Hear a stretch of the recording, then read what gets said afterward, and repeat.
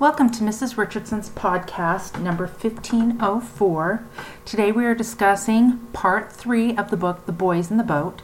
Part 3 is called The Parts That Really Matter. This covers chapters 9 through 12. Chapter 9 starts, by January 1935, Ulbrichtson still had not made his final decision about which crew to name as first boat, so he arranged to have all the crews in JV and varsity race against each other in a mini competition. Joe scrounged up enough change to buy a bit of gasoline and drove down to the Golden Rule Dairy and Bakery where he and his father shared lunch and caught up. In April, all 3 teams, the freshmen, the JV, and varsity, took victory in the Western Regatta against California. Chapter 10. The term Dust Bowl had recently been coined, and within 2 years, 2.5 million Americans would uproot from their Midwest homes and start traveling west in search of a better life. Additionally, dark stories of oppression were beginning to leak from Germany, but most Americans still hoped Europe could settle the conflict on their own. In Poughkeepsie, Ulbrichtson announced that the original varsity team would return to their rightful spot. The sophomores were heartbroken, and many of the reporters were shocked.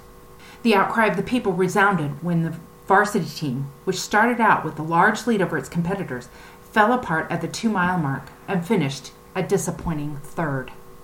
Chapter 11. At the end of the school year, Joe said goodbye to Joyce, packed up his Franklin, and drove out to the Washington Scablands, where he hoped to find work building the new dam with the Grand Coulee excavation team. Joe learned that there were 2 other U of W crew boys working on the same project, Johnny White and Chuck Day, and the 3 boys became fast friends. Chapter 12. As Joe, Chuck, and Johnny passed the summer working hard on the new dam, so too did thousands of young German men pass the summer working hard on the new Olympic Stadium in Berlin. Word of Hitler's Nuremberg laws began to reach America, and a strong movement to boycott the 1936 Olympic Games was formed. Back in Washington, Al Ulbrichtson presented the uncharacteristically open letter of intent to the Seattle Times announcing his hopes that this year's boys would row to represent the United States in the Berlin Olympic Games. Joe received news that Thula had unexpectedly died from an infection, and his performances began to suffer. George Pocock took Joe under his wing and began mentoring him in the shipbuilding studio.